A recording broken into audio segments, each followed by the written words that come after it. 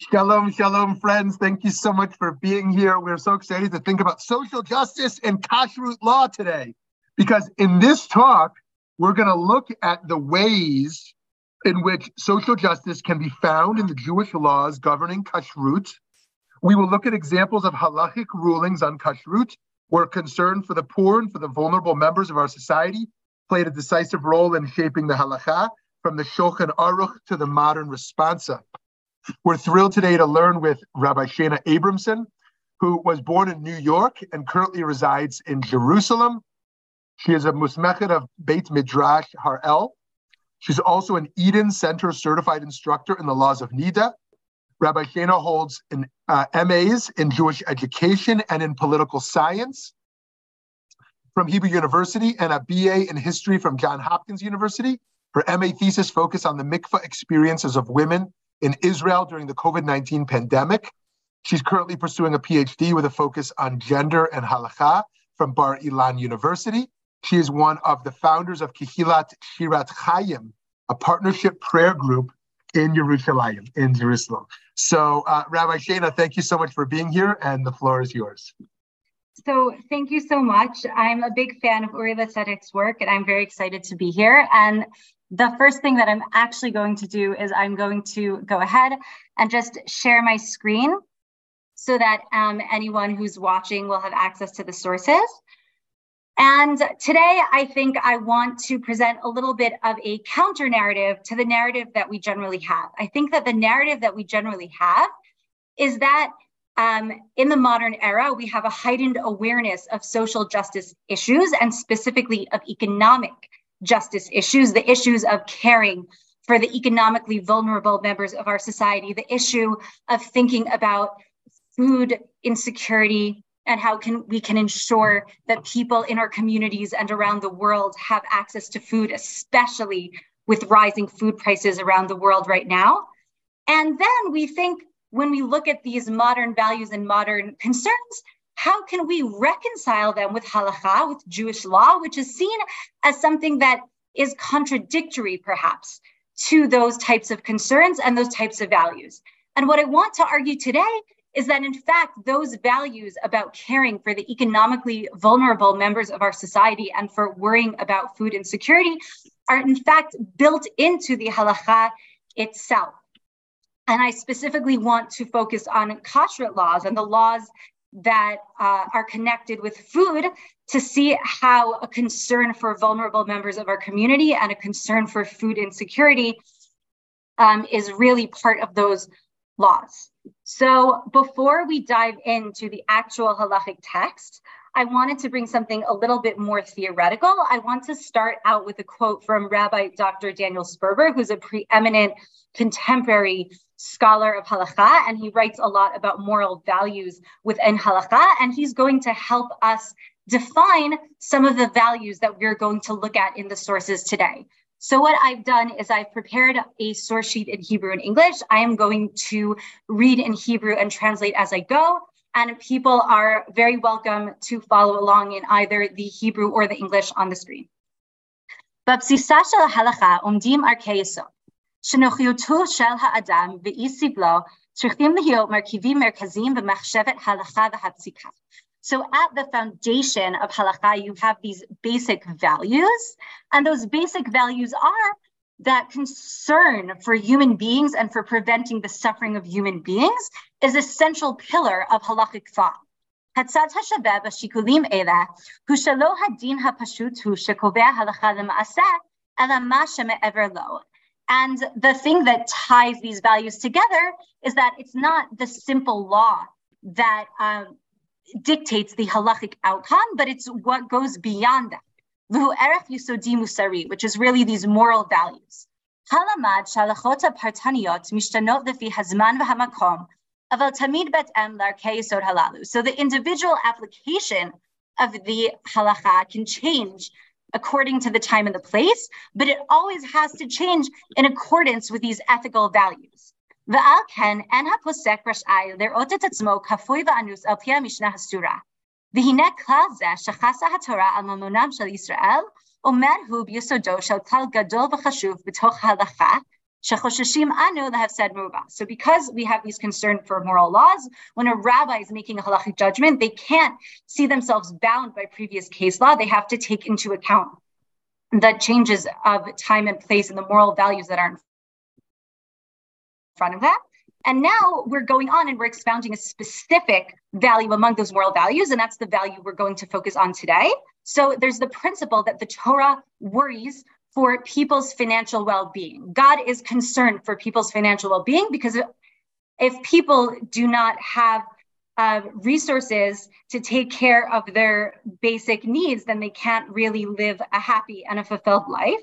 And this principle dictates a very important halachic rule, which is shechoshesim anu lehafsed merubah, that we, when we are going to make halachic rulings, are concerned that those halachic rulings should not constitute an undue financial burden for those who are practicing halakha and for those who will abide by our halachic rulings.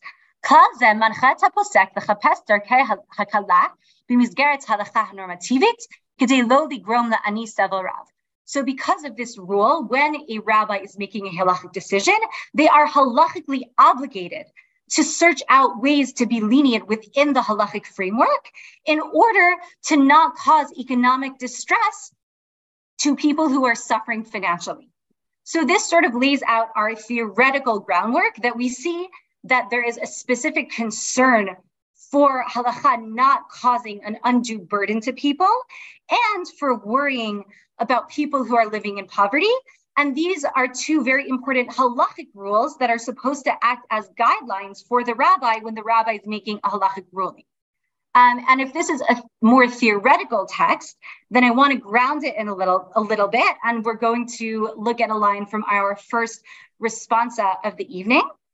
It is a responsa from Rav Moshe Feinstein, who was a preeminent rabbi of the 20th century, well known for his responsa. People from around America and around the world wrote letters to him, and those letters are still often studied today.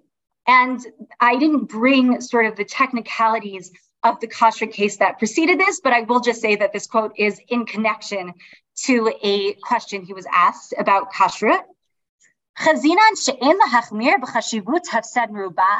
So, right, we just said that there's this halachic principle that halakha cannot constitute an undue financial burden on those who practice it. But there's a subjective element of how do you define what constitutes an undue financial burden. So Rav Moshe Feinstein is saying that when we go to calculate what constitutes an undue financial burden, it's very important to not be stringent. Our definition should be expansive. If there is a case of doubt, then we should err on the side of caution in order to prevent causing people economic distress. And our definition might change depending on the circumstance, on the person in question, on the current time, the current economic context. And now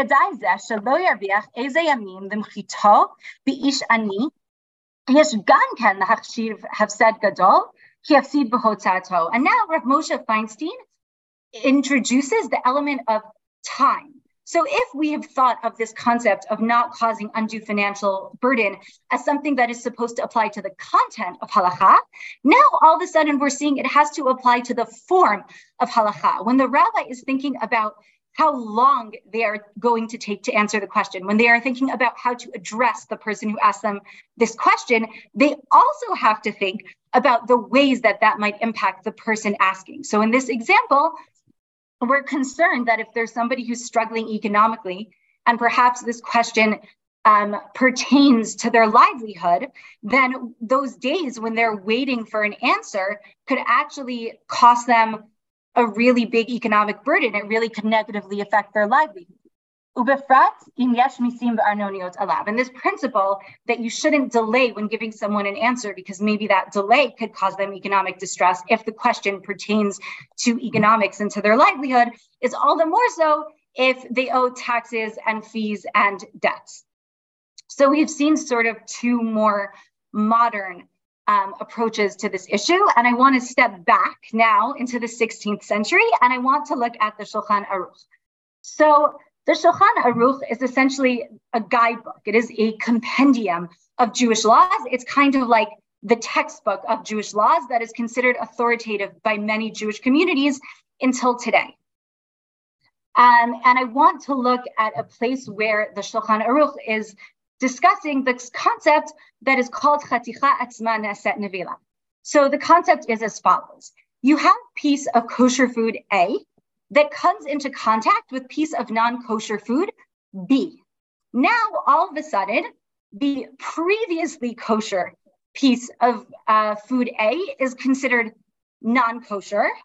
And now, if this piece of food A came into contact with piece of food C, which is kosher, it could be considered as contaminating that piece of kosher food C and making that piece of kosher food C not kosher. So it's basically a law where the practical application is that you start off with maybe a little bit of contamination from a source of non-kosher food to kosher food that sort of is amplified and could wind up affecting large quantities of food. And this could, of course, in a case where all of that food was deemed not kosher, result in someone perhaps having to get rid of large quantities of food that, depending on their economic situation and the availability of food, specifically kosher food in their area, they might struggle to replace. So that is the context for this ruling. And now we're going to actually look at the source. Lo amru chaticha atzma naset nevela, ela bebasar b'chalav, aval lo b'shar isurim. So the Shulchan Aruch says that this principle that I just mentioned, it doesn't apply to all types of kosher, non-kosher mixtures. It applies specifically to cases where there's been a mixture of meat and milk, which is prohibited according to halacha. And now we have Haggah. So the Shulchan Aruch represents the Sephardi tradition. And now we have the gloss of the Rama, who's writing in Poland, who represents the Ashkenazi tradition.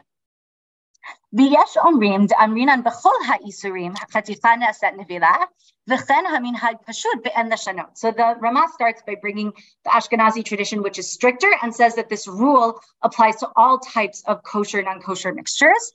יש אומרים דלא אמרינן חתיכה נעשית נבילה אם נתערב איסור לך בהיתר לך ואחר כך נתערב הכל בהיתר אחר. However, he brings an exception to the stricter ruling he just brought, which is that it might not apply in cases of wet food mixtures. He now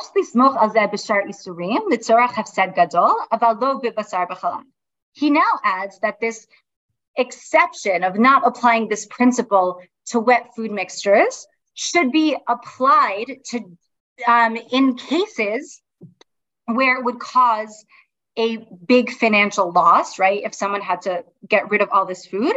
But it can't be applied in cases of meat and milk. I'm not going to get into the technicalities, but generally meat and milk is considered a stricter category for this specific halachic principle. But what I want to take away from this is that the Rama brings this stricter Ashkenazi tradition, but built into that tradition is that under certain circumstances, you should not apply it if it will cause someone to have an immense financial loss, right? And if it would cause someone to have to get rid of large quantities of food that they might struggle to replace. And this means that actually, if there were a case where somebody would really struggle to replace that food, and the rabbi ruled that actually we're going to apply this principle and we're going to say that this food isn't kosher, that would not be the rabbi applying halacha, that would be the rabbi misapplying halacha.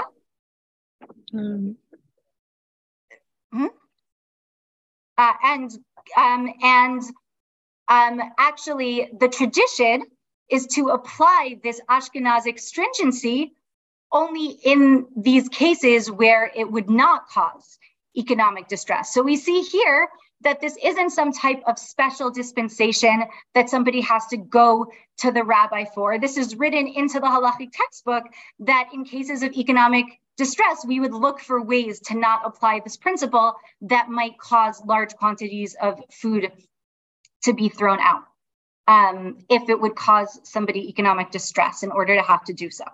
So I think here we see already that there's a big concern for food security. and for vulnerable members of society who might struggle to replace food that they have to get rid of. So I now want to move on to a different halacha. I'm not going to get into the nitty-gritty of the halacha, but it is about a pot of kosher food that came into contact with some drops of non-kosher food. And again, we're looking at the Shulchan Aruch, right, at this halachic compendium. And the Shulchan Aruch says, Yesh mi shemetir b'shat hadchak, kigon be'erev Shabbat, afilu shelo keneged harotav, afilu shelo keneged ha'esh, al yidei shishim. So there are some who permit us to say that this food, this pot of food that came into contact with drops of non-kosher food is kosher.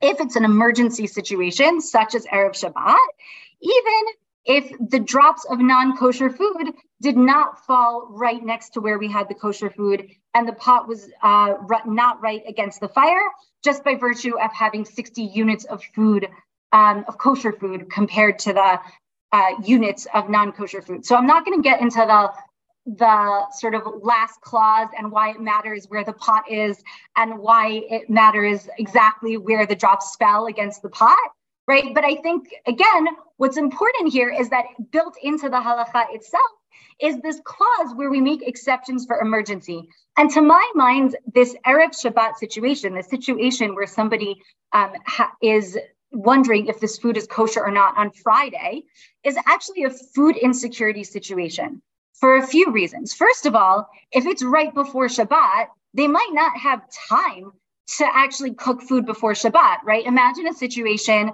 where it's an hour before Shabbat, all the supermarkets are closed, you only have raw ingredients that cannot be eaten raw, and you're not going to have time to cook them before Shabbat. You would experience food insecurity regarding Shabbat. You'd be stuck for 24 hours without food.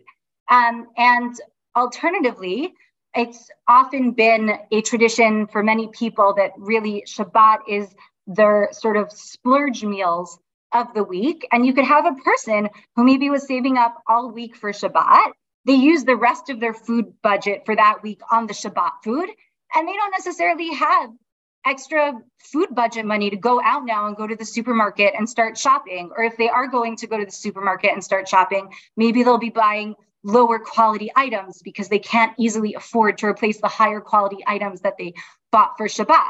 So I think that here, it's not just about wanting people to enjoy Shabbat and have food for Shabbat, but that actually the Shulchan Aruch is sensitive to the fact that this might be a potential concern for food insecurity situation.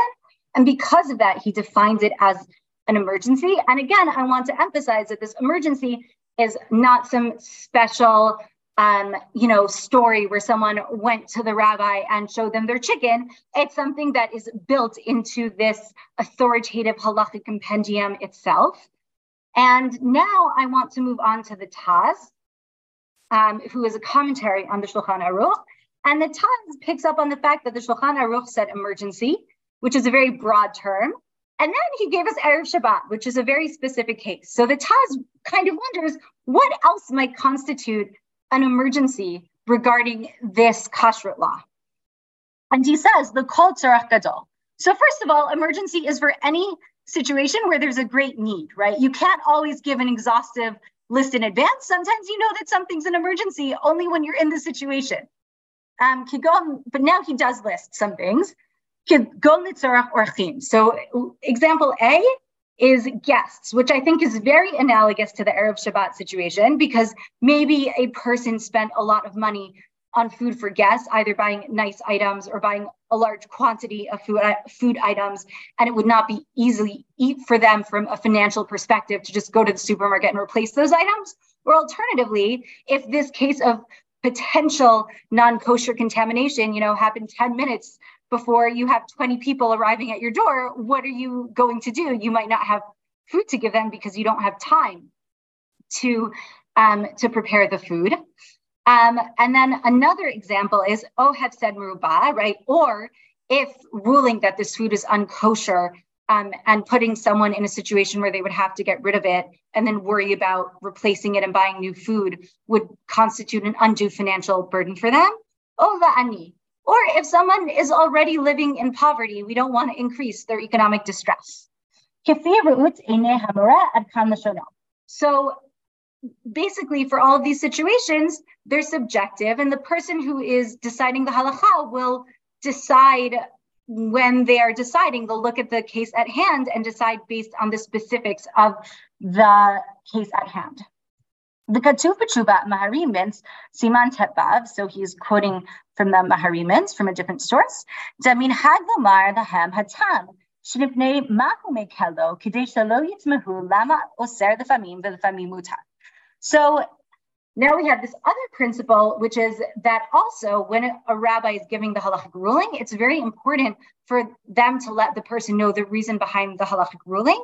And specifically in this case, it is important for them to explain the moral values underlying the halachic reason so that the person is not confused when they find out that a week later, somebody else got a different answer. And I think that when we first read this, this can seem almost like a throwaway line, but that this line actually is teaching us something much greater about halakha.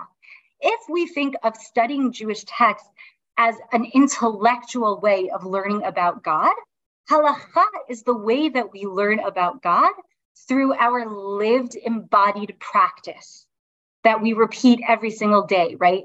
Through the things that we put into our body. And I think that if halakha is divine law, and it is supposed to represent God, and it is supposed to help us to connect to God, then it has to embody godly values. And when we think of God, we think of a God of mercy and kindness, Kal Rachum v'Chanun, and we're taught to emulate those godly values. Hu Rachum atate Rachum, that just as God is merciful, we should also be merciful. And halakha really is a way of teaching us how we can emulate those godly values of kindness and of mercy and giving and caring for the vulnerable. And that is why it's really theologically imperative that halakha have this concern for not causing people economic distress. And that's why it is so important for the rabbi to explain these values to the people in their community when they're giving the halachic rulings in order to help the people in their community and the people they are talking to use halakha as a pedagogic tool to learn about God, to grow closer to God, to learn how to emulate God's values of loving kindness.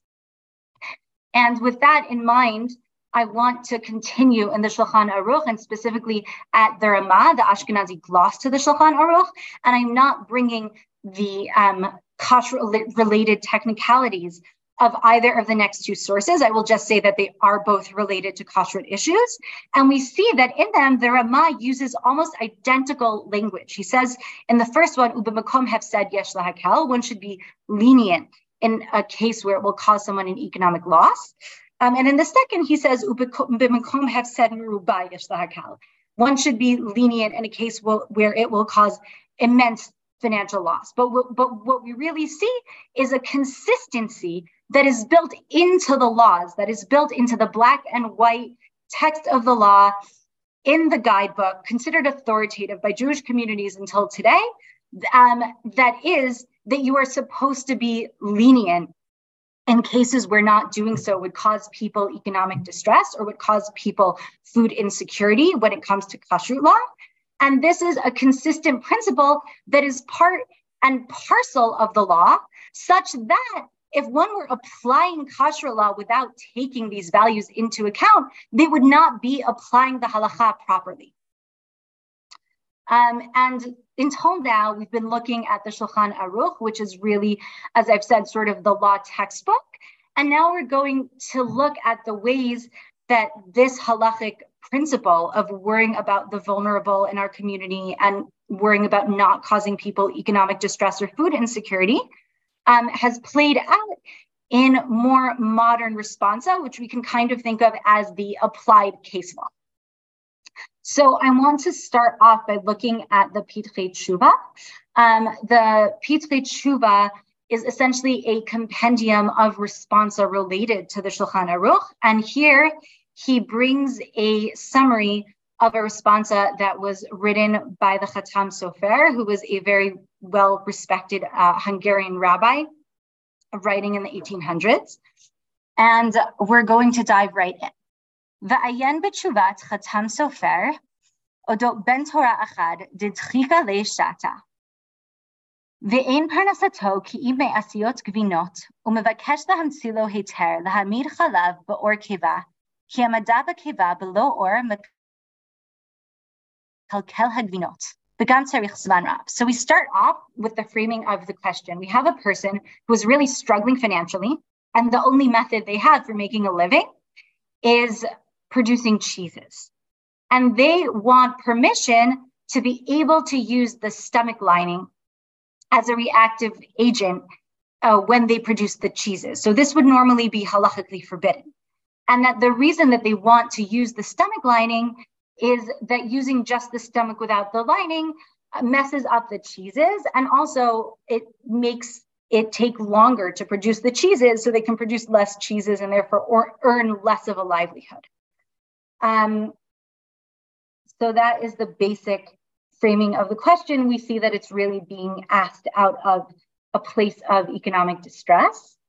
And the Chatam Sofer brings a variety of halachic arguments. He brings a variety of halachic arguments in a way that makes it very clear that each one of them by itself is not sort of sufficient to allow this, but he's kind of combining all of the arguments together. And then he says at the end of his responsa, so in addition to all these sort of technical halachic arguments that I just brought you,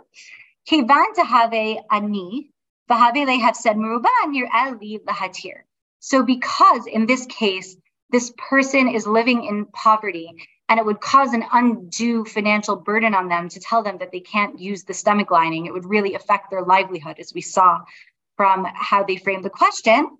I think that we should allow them to use the stomach lining. So I think here we see that actually the end of the responsa was really what necessitated the entire halachic theoretical argument that the Chatam Sofer made. Meaning, the Chatam Sofer saw the question, he saw the person was in economic distress. He believed that because the person is in economic distress, we can't add to that distress, and we need to find a way to say that this is allowed so that they can improve their cheese production and make a decent living wage. And once he had come to that conclusion, then he looked for different halachic arguments in order to be able to apply that conclusion. But really, the thing that is guiding the Chatam Sofer's thought here is concern for this person who's in economic distress, and specifically concern that halakha cannot be a source of economic distress, especially for somebody who is already suffering. And if until now, we have been really thinking about individual economic distress, I want to take a step back now and think about communal economic distress. So we've seen that until now, that first of all, the concept of hefsed merubah, that halakha should not cause a person undue financial distress, is not some sort of foreign imposition on the law, but it's really part and parcel of the law, so that somebody who does not take that into account when applying the law is not applying the law correctly. And we saw that first in the Shulchan Aruch and the Ramah, right, in the compendium of Jewish law. And now we saw it in the Chatam Sofer's responsa, in this sort of applied case law and halakha being applied in real life. But we've only seen it applied to a person on an individual level. Now we're going to see it applied on a more systemic level. So we're going to look at the Mishnah Berurah, who's a pre-World War I commentary on the Shulchan Aruch. The law at hand is actually not about kashrut, but it is food related. Many Ashkenazi communities have a custom to eat fish on Shabbat, such that many communities would consider it a religious obligation. And this led to a problem where sometimes fish sellers would know that people are going to buy fish for Shabbat because they feel religiously obligated to buy fish because of this custom. So they would purposefully drive up the prices and take advantage of that, knowing that even if they're overcharging, people will still buy because they feel this religious obligation. And I think that we can really perhaps think of parallels today where, there are global markets and food consortiums, and sometimes we do see certain levels of consortiums getting together and making a conscious effort to raise the prices on certain goods.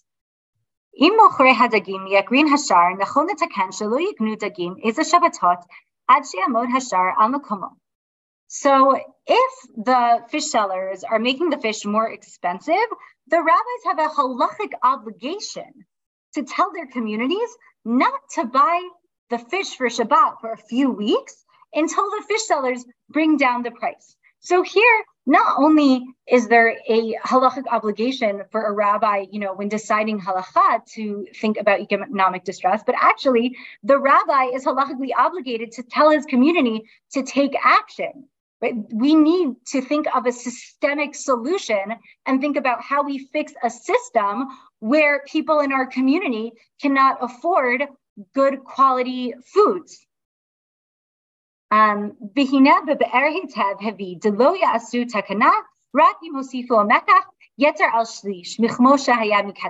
there's a bit of a halachic dispute about what exactly constitutes the level of raising the prices so that the rabbis would be halachically obligated to institute this decree that you should boycott the fish sellers.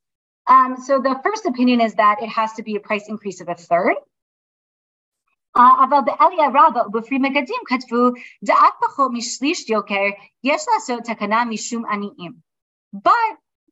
other opinion is that actually, if the prices have been raised to the level where the poorer members of our community cannot afford the fish, that is the point where we need to take communal action. It's not about a specific number. The question we need to ask ourselves is, can the vulnerable members of our community have nice food for Shabbat? And if the vulnerable members of our community cannot afford to have nice food for Shabbat, we have a communal obligation to stand up for them. Even if a person can afford to buy the fish, they have a communal obligation to express solidarity with those who cannot afford to buy the fish and to participate in the boycott and to take this collective action.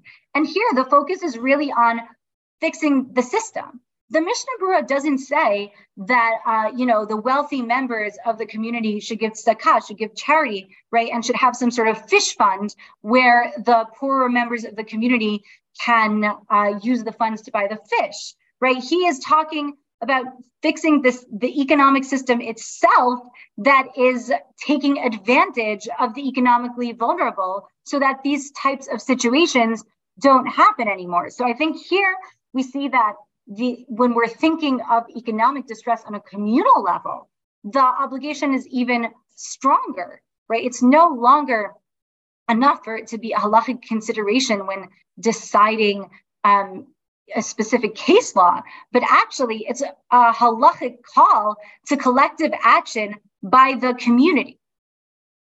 And this concept of really concern for community well-being and community food security is also seen in a response that we have by the Khatam Sofer, who we already saw. And we're going to go back to him in a minute. And I'm going to say here that that the Mishnah Berurah, he was dealing with a case where we're talking about fish for Shabbat. And the Khatam Sofer that we are going to look at is talking about a case of meat. Now, we could have an entire shiur about the ethics of kashrut and eating fish and the ethics of kashrut and eating meat. But what I want to say for the purposes of this shiur is that both of these, in the times of the Mishnah Berurah and the Khatam Sofer, were thought of as sort of, if not luxury items, then at the very least, more expensive or high quality food items, right? So when we're thinking of food security for our communities and for the vulnerable members of our communities, it's not just about having food so you get, your allotted number of calories, right? It's also about being able to have satisfying meals, being able to have enjoyable meals, being able to celebrate Shabbat, being able to have food that tastes good, being able to sometimes afford the food that is considered a more luxury item or that is considered more expensive, to be able to afford food that is considered to be of a good quality. And with that in mind, we're going to move on to the Khatam Sofer, who's writing about a case that we perhaps think of as very modern, but he is writing in the 1800s Hungary. And that is the case where you have a community buying from a kosher butcher, and all of a sudden you find out that maybe the meat from this kosher butcher was not actually kosher. And you have this question of what do I do? And not what do I do, right? But what does this community do with this piece of knowledge? What does this community do with regards to the meat from this butcher that they faithfully bought from, thinking it was kosher, and now discovered there might have been a problem? So we have a very dramatic opening. Yukritu hagiani al davar hashochet asher chala v'natah lamut ubechol yom kara laharav av beitin lahitvadot al chatav v'arav en badko kiderech shebodkim legitin mat'o shafui bedad miyushevet ubidvato gilah chatav. So we have a deathbed scene. This kosher butcher is on his deathbed. He's very sick. He calls the local rabbi. He wants to make a full confession of all his sins. And the rabbi finds that he's of sound mind, and he takes this deathbed confession. V'acharun yichbid shekama pa'amim matzah sakino pagum achar shtita v'chshira behima v'sha'al harav ma heinu b'zeh v'shiv ki takbo yitzro mechamat koved v'dochak parnasato nir'eh sheyesh lo sachar mihakshirot v'lo mehatrefot al ken yichshal ne'amar le'al. So the last sin, the heaviest sin for last, the butcher confesses that there were times where he did shchita, the ritual slaughter, and he realized afterwards that there was a problem with the knife, which means that potentially the meat that he had just produced was not kosher. But he said that the animal was kosher. He told everyone that it was a kosher animal, even though he knew that there was this potential problem with the knife and that potentially the meat was not in fact kosher. And at this point, the rabbi asked him, what enjoyment did you get from doing this? And he said, I was very stressed about making a livelihood, and that's why I did this. So we see actually that in this case, right, already we're seeing the factor of economic distress, that this person, the sin that they did was because they felt economic pressure. And we have in parentheses that apparently they only made a profit from the kosher animals and not the non-kosher animals, and that is why they felt this economic stress to say that the meat was kosher. So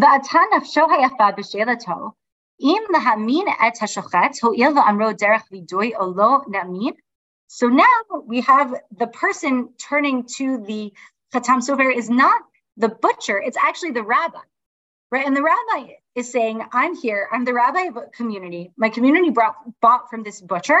What do I do? So first of all, do I listen to this deathbed confession? How reliable do I think this deathbed confession is? And if I say that the deathbed confession is reliable and I believe the butcher, he was telling the truth, what is the rule of this, all the meat? And not just the meat, but what about the dishes? Because a dish that was used to cook not kosher meat would not be considered kosher. So you really have this potential situation where it would be a massive loss for the community, because they could have to get rid of all this meat that they have from the butcher, and they might have to get rid of all of their dishes if the dishes, can't be koshered, or at the very least kosher the dishes again, which would entail a certain type of logistical as well as potentially financial burden, right? So he's turning to the Khatam Sofer and he's saying, what do I do? And the Khatam Sofer goes into technical arguments that I didn't bring. We're skipping to the last line of the responsa. Nir Ali ben Adon Dinan. So it seems to me in this matter, Shu have said Merubat, that this would be a case of an undue economic burden, right? Which I think is very logical if we think about all the implications of what it would mean to say that this meat is not kosher, right? Throwing out food, potentially throwing out dishes. Gan ken the hatir. So because it is this case of undue financial distress, if we were to say that the meat is kosher, because of that, I think that we should determine that we will say that this meat is halachically kosher. V'yachlu anavim v'yispau. Now he ends with a quote from Tehillim, from Psalms, that the modest people should eat and be satisfied. And here, I think modest really has two meanings, right? It's sort of the everyday modest person, the good person, but also modest can sometimes, especially in older language, be someone who's struggling financially, and it's not enough for them to eat. Yochlu v'yasbiu. We want them to eat and be satisfied. We want them to have good food. We're concerned, in other words, with the food security of the members of our society, and not just with the economically privileged members of our society. We're specifically worried for the food security of the people in our society who are not economically privileged, of the people who are experiencing economic distress. So we see here that on a communal level, the Khatam Sofer thought about what it would mean for this community, and that it might cause an undue financial burden to the community if they have to get rid of the meat and potentially of the dishes that were used to cook the meat in, right? And that, if we keep in mind how expensive meat has been traditionally and really still can be today, especially in some parts of the world, how difficult it can be to access kosher meat in some places, right? There's also an element of food security that of people having the money or even the logistical resources to replace the food or to replace their dishes, right? He's thinking about all these implications for the community, deciding it's a case of an undue financial burden on the community. And then he's going further and thinking it's not just about the entire community, but thinking specifically about those who are struggling within the community. And that is really the deciding factor that causes him to find a way to say that this meat from this butcher who made this deathbed confession is in fact kosher, because he's not willing to ask the community to pay that type of price. And I think when we see the word yasbiu, that the modest people should be satisfied, we can think also of a way that we describe God in the Ashrei prayer, that God opens his hand and he sates every living thing.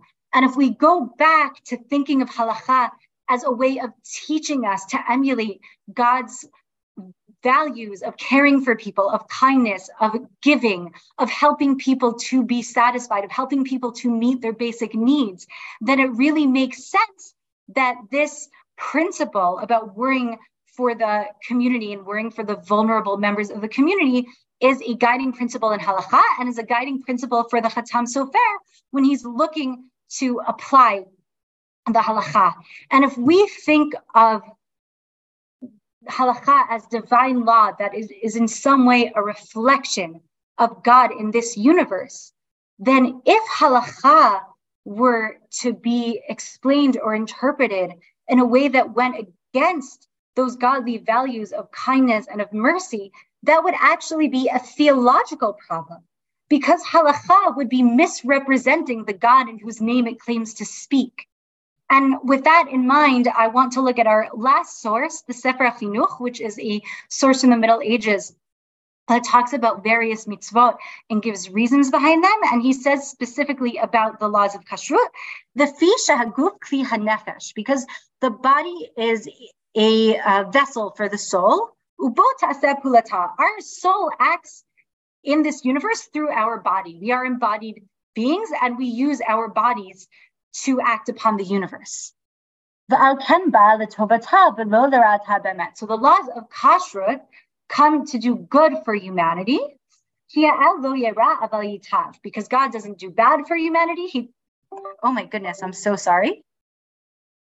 I do not know what just happened.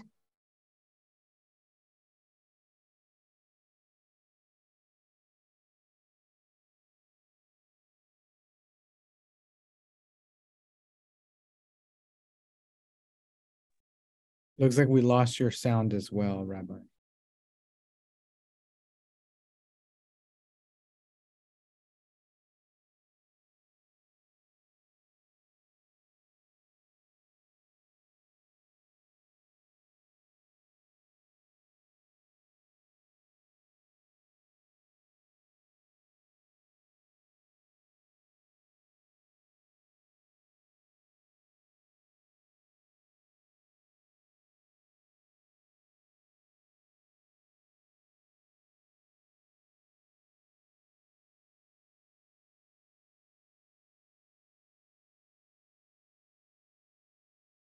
Sorry about the technical difficulties here, friends. We'll be right back.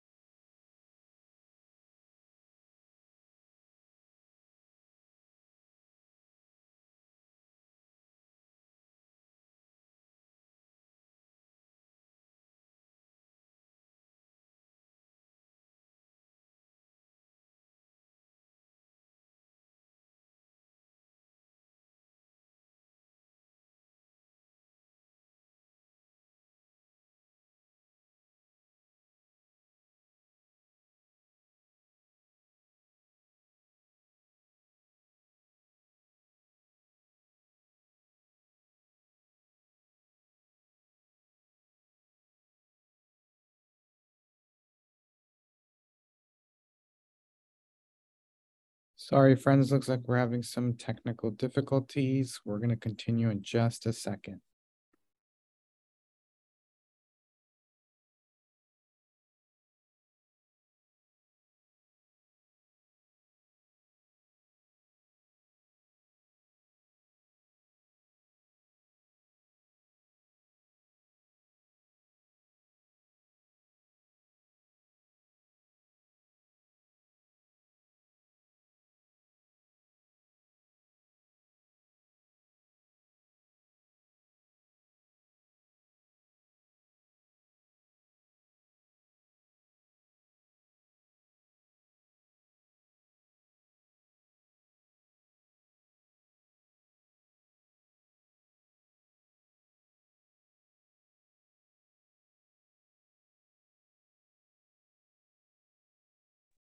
Hi, I apologize.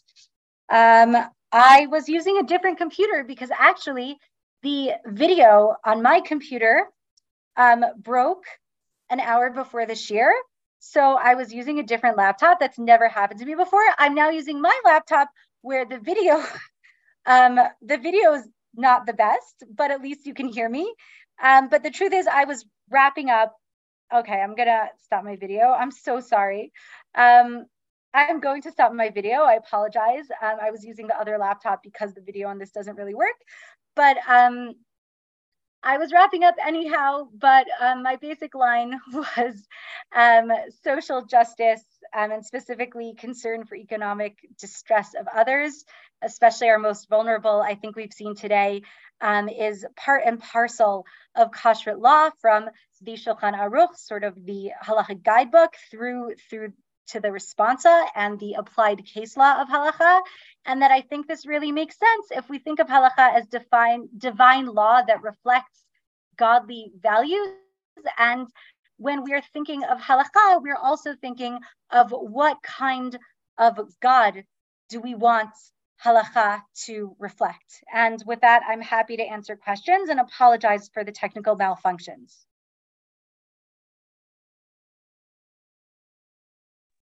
No worries. Thank you so much. We had a question that was sent to us. What are your thoughts when at a kosher restaurant, the workers are being treated unethically? Does that then cancel out the rest of the kosher food being provided? So in my opinion, if we think of kosher as meaning that Jewish law is implemented in the running of the restaurant, then that has to apply to how the workers are treated as well. And it's actually considered a very serious Torah violation to not pay your workers on time. And I think that if we as a community are considering rabbinic laws about maybe how a certain piece of food is prepared without thinking about the Torah laws of how a person is treated, then that is halachically problematic. Following up on that, we're getting another question here. Does that also partake to the treatment of animals?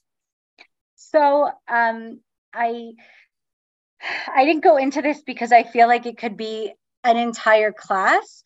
I think that even if you want to say that eating meat is ethical and is halachic, there is certainly a problem specifically with contemporary factory farms and how the animals are treated. And there is a whole list of kosher laws that say that meat is not kosher if there are certain injuries that happen to the animal. And to my mind, the reason that we have those laws is because Kashrut law wants us to treat our animals humanely in a way where they won't get injured. And in order to encourage that, it decided that animals who have certain types of injuries would not be considered kosher. So I actually, I think that that could be a kashrut problem as well. Thank you, friends. We open up anybody who's watching here, both online on our Facebook or on here, to feel free to ask any questions. If not, we can then offer your questions to Rabbi Shayna in a later time.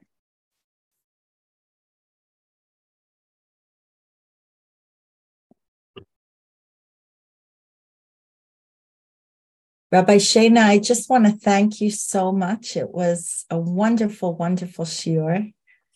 Thank you for sharing your Torah. I always enjoy hearing your perspectives, and I very much identify with them, and thank you.